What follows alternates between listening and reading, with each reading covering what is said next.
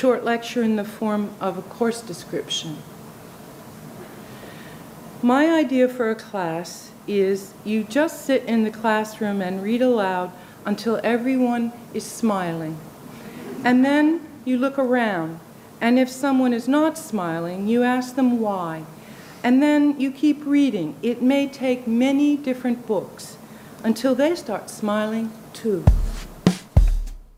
Hi, this is Elizabeth Scanlon, and this is the American Poetry Review Podcast. I'm here with Stephen and Hannah. Hi. Hello. Hi. It's nice to see your faces. It's always nice to be back in the room with you guys.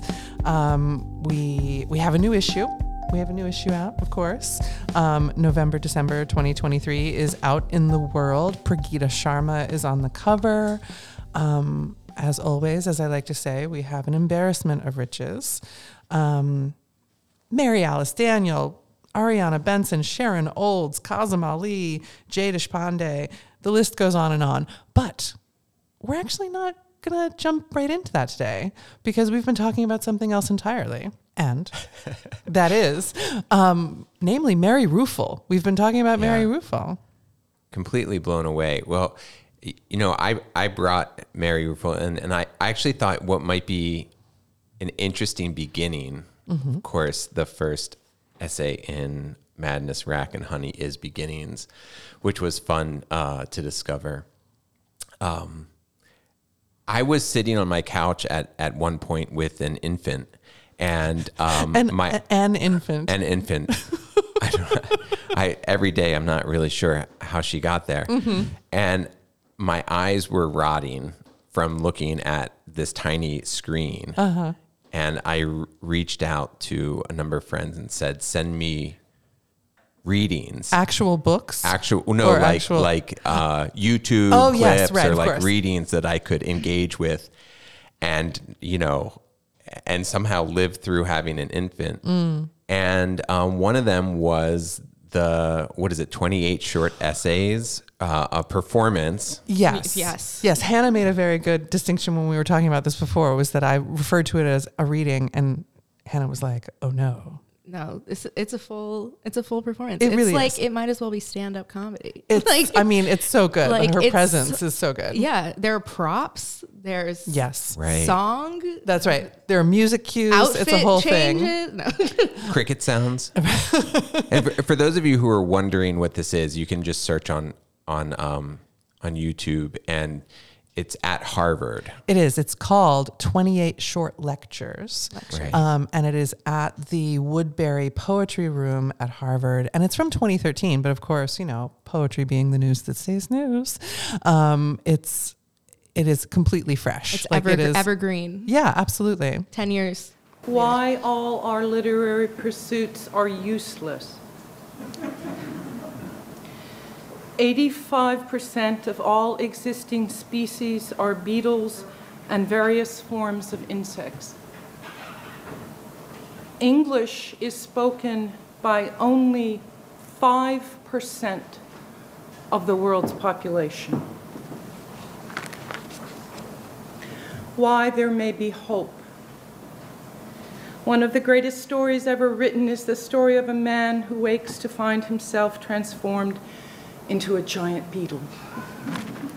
So yes, do you remember who sent that to you? It was just, it doesn't matter. Yeah, I sort of do, but I'm not 100% sure. Well, whoever it was a really good tip because you watched it, then you told me about it. I've watched it like 10 times at this point. I just watch it, and then it makes me, it makes me want to write. It makes me want to think. It makes me want to be 100% alive. I totally get it because when you mentioned it to me, I don't know if you knew at the time or not that I was like a super fan of Madness, Rack, and Honey, but it is like one of my favorite books. Yeah. One of my favorite books of Mary Ruefle's, but overall, like it's high in the rankings for me. Because there is so much, there's so much enjoyment in there and so much inspiration in there. Yeah. But the performance, the reading that she gives in this YouTube video is focusing on the short lectures sequence from Madness, Rack, and Honey. And it was really, it was like hearing it all again for the first time. You know what? It struck me this morning as I was as I put it back in my headphones, driving down to the podcast studio in beautiful Rittenhouse, Philadelphia. Is that okay? So they're poems, they're lectures and they're essays, but really They're prose poems. they're prose poems. Yeah. And thankfully, I haven't taught comp in quite a while. And I say thankfully because I can't write like that. It's not, What there's do you mean nothing like wrong that? with the, You mean like expository? Yeah, like the, logical. In this essay, I will. Exactly. Okay. And I think what I was coming to at the end of my time as a comp teacher, which again, I will never do again. He's out of his comp era. I'm out of my comp era. Right. Is that we should be, I'm 100% sure that we should be thinking of essays in the same way we think of poems. Yes. And we have gotten, I think there's probably any number of Fox News, MSNBC discussion points that we could point to as to why we don't talk about essays like poems anymore. Right. But these essays really get at the idea that an essay should be searching. A Right. lecture should be searching. It's, yeah. And that the enjoyment of the thought process of being present for yourself thinking is such a pleasure and is, the point in and of itself, right? One of the things that I found so enjoyable about, the like YouTube experience of hearing her read from these is that, maybe this is banal to say because this is why we all go to readings, I guess, those of us who do, but hearing her inflections and hearing how some of the lines land out loud really changed things for me. I was making little notes as I was listening of the phrases that had not drawn my attention quite the same way before. She tells, there's so many great sort of embedded anecdotes in those poems / lectures as well. I made a note of right up towards the top where she says, the difference between myself and a student is that I am better at not knowing what I am doing. Yeah. And I was like, that's it. That's the stuff. Short lecture on Socrates. I am forever telling my students I know nothing about poetry, and they never believe me. I do not know what my poems are about, except on rare occasions, and I never know what they mean. I have met and spoken to many poets who feel the same way, and one among them once put it this way: the difference between myself and a student is that I am better at not knowing what I am doing. I couldn't put it any better if I tried. She's done it. Let's wrap it up. No.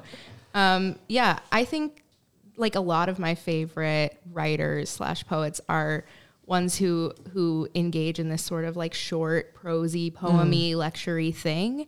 Like I love Sabrina Ora-Mark's work. Yeah. She, is a poet who was writing like in sort of verse and then now is switched over to a lot more essay-like prose, but it still has the sort of heart of poetry and that discovery bit that you don't want to start a poem knowing where it's going to end, right? That's what people say. Right. And these definitely have that. I think her work has that. I think about Lydia Davis's work. Yes. I think about Anne Carson's work. Yes. And all. I'm just being your hype man. Don't mind me. Yes. Yeah. And all of these women, like write work that I find like super inspirational and like makes me want to write. And they're mostly not poems, the ones that I'm thinking of in like a lineated sense. But yeah, I don't know. They have that spirit, whatever that is. I don't know if it's discovery or like. What do you mean you don't have it? You have it. No. Sure. Thank you. We're experiencing it right now. That's right. Here we are. We're discovering together. But they have that poem-y thing, whatever that thing is, right. that I recognize in writing that I'm like, that's a poem, even if it doesn't look like whatever people teach you what poem is. Okay, so this brings me to another thing that I noted from her reading, another line or phrase that was so, I mean, it, to me is just so rich, but also like it has humor. It has so many things. I'll just say the thing. I made a note of her line that said, "Art does not exist, but persist. The desire for making it being the thing." Is that from the On Death? You know, I did not go back and like cross-reference my notes. Transcendent. I was trying to actually listen to it without looking at the book to like allow the things to land as they would. But you're probably right. It's probably. in this essay, oh, so good, starts out mad, right? As all good writing should, right from a position of these idiots. Is that the one on craft? No, that was the next one I wanted to talk Yeah, about. that's my favorite one. But no, that On Death is the one where Oprah says no good books are being written anymore. And good books are getting harder to find or something. Right, Whatever. exactly. Yeah. Which just for, let's shout out the fiction writers right now. Not true. I think we all know. But on Death, she says that only the dead can teach us about living. Yes. And I was thinking about the generation of mentors that I have. I'm assuming that you have had, and I'm assuming yours are still alive. And everybody on the radio format of podcasts knows who I was pointing at with each of those. And those poems that folks write late in their lives that are all about dying till they die, and they become all about living after they die. And I just couldn't stop thinking about how profound that is, that the worry of death becomes becomes really what it meant to live. Looking at the late poems of Mark Strand, of James Tate. What was that name of that great book with the rooster on the front? It was James Tate's last book. Was it The Shroud of the Gnome? I think it was posthumous. There's a new collection of James Tate that's about to come out. A collected, right? It's a selected. I'm very excited. It's called Hell, I Love Everybody. Yeah. Which, we're Good Times Jesus. Yes, everybody exactly. knows. Make America Tate again. Am I right? No, edit this out, Joey. We're editing. This is a digression, but I do have to shout out Hell, I Love Everybody. Yeah, because that so book excited. is going to be a really excellent Forward by Terrence Hayes. Yes, exactly. I'm clearly very excited about this as well. Yes, it's so good. It's so good. But where were we? We were talking about how Mary Ruefle is the greatest. So then Craft is the one that has stuck with me for the longest, and the idea that I've gone over in class with students, that craft is the searching of the boat. The difference between a raft and a craft is the searching forward to back. Right. Also, just, as a recommendation for people actually watching the video, the little anecdote that she tells about that essay, poem, lecture, whatever we're choosing to call it today, where she says that it was rejected for publication and somebody said it was because it was anti-intellectual and stupid. And I was like, I was aghast, not only at the rudeness of whoever said that to her, but that when you then read or listen to that piece, it is deeply intellectual. I know. I was waiting for it to get silly or something, because she is silly at points throughout this video and these lectures. I was waiting for something disqualifying or something to come up in the lecture, and it's just super rich and lovely. And is it what does that mean, that anti-intellectual? Is it that it's non-didactic? Is that what people are saying? I mean, who knows? But I want to. That's a very good put question. My beliefs on them as they have on this essay. On Mary. Right. What is anti-intellectual? I mean, I feel like I know it when I see it, but I don't know what the person who said that to her thought that they were seeing. Because to me, good intellectual is exactly what is present in that poem, because she's doing something that has to do with etymology, and she's doing something imaginative, and she's doing something history based, and she's doing something forward thinking. And it's like, those are all of the functions that I appreciate about active intellect, you know? Or not all, some. I think it's the showing of the mind rather than there's something about the showing rather than the, putting on a pedestal, the thinking that I've already done. I don't know. Like there's no landing, or like there's no sort of like finality. I think that maybe if I don't even kind of want to give any credence to the rudeness of whoever said that. It's good that we don't know who it was, so that she refrained from telling us who it was, because we would just be, reading for filth. It was me. You're far too young. On the craft, right.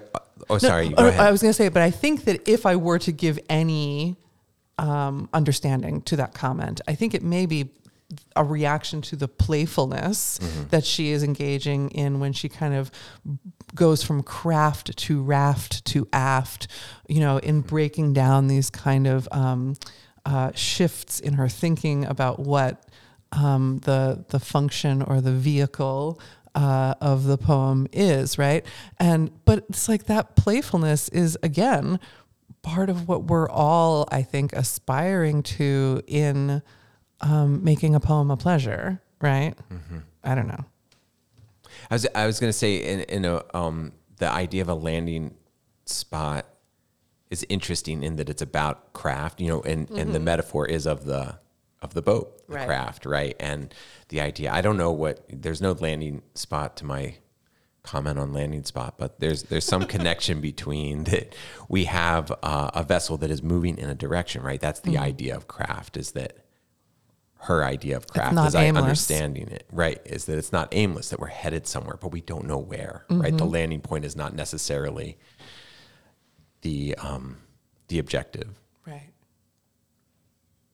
Well, point being that this is, in some ways, this conversation we're having is really just a love letter to Mary Ruefle. And I may actually, sit down and write her letter after this, because she is a great writer of letters. I'll have you know. And as I think many people know, because she doesn't go in for computers much. So she, Awesome. Yeah, that tracks, I think. It does. It absolutely tracks with the aesthetic. But also, I just think that hearkening back to other previous conversations that we've had on this podcast about what makes a reading great. This YouTube video, 28 Short Lectures by Mary Ruefle, is a great one. And I would be remiss if I didn't also say that my enjoyment of, no spoilers, but come on, it's a poetry reading, right? She ends it in this way that I've never seen anybody do before, where she just kind of like turns the sound up on this Van Morrison recording, and then she just sits down behind the podium like there's a trapdoor in the floor and lets the Van Morrison fill the room. And it was so cool. Everyone's kind of looking around at each other like, are we done? What's going on? At one point, someone in the audience gets up off to the side to leave, and I thought it was her sneaking out of her own reading for a second. I was like, "That's great, love that." Love it. I thought she had done a quick change behind the podium and was leaving her reading just to everyone to sit and ponder. At first I also thought that she had somehow vanished because when she sits down, it's like she's just gone. Anyway, but again, found material in poetry. Why not? Right. And what struck me in that moment is just how intensely creative it is. Yeah. And how have we gotten so staid in the way that we make arguments and the way that we communicate with people? Van Morrison, sure. Well, and also the piece that she plays is actually Rave John, right? It's Rave on John right. Donne, and it is Van Morrison talking, sort of praising. It's kind of a praise song to poets, right? So it's it's not a random choice, but it is sort of whimsical, or just it's just fun that she chose to conclude the reading that way. And someone turns down the song a little bit, and she's like, "Turn it up louder." There's the right. Right. She shakes her head and says louder. Yeah. Yeah. It's so amazing. So good. Are we gonna? I think we should read a Mary Ruefle We poem should. like while we're here. Absolutely. Does somebody have a choice? We've got. I love to hear the pages turning when we're recording. Hannah, Stephen, do you have a pick? I can read one. You should. I mean, you can too, but I have her book Dunce here. This is a little one called The Note. The little note you left by the green soap after the room was empty. I took it. Go to Greenland. Go straight to the boat. Do not even stop to get coffee. When you see the icebergs, say hi. Melting, they told me. Everything's going to be fine. I love her. I love her. You want to cry. I mean, it's got so much going on. Yeah. I mean, I think it has that same sense as the lectures of the point is not, you're not bludgeoned to death, but boy, It's a very light touch. yeah, boy, do you get it. Yeah, there's a kindness and a Short lecture on lectures. Ramakrishna said, given a choice between going to heaven and hearing a lecture on heaven, people would choose a lecture. That is remarkably true and remarkably sad, and the same remarkably true and sad thing can be said about poetry here among us this evening.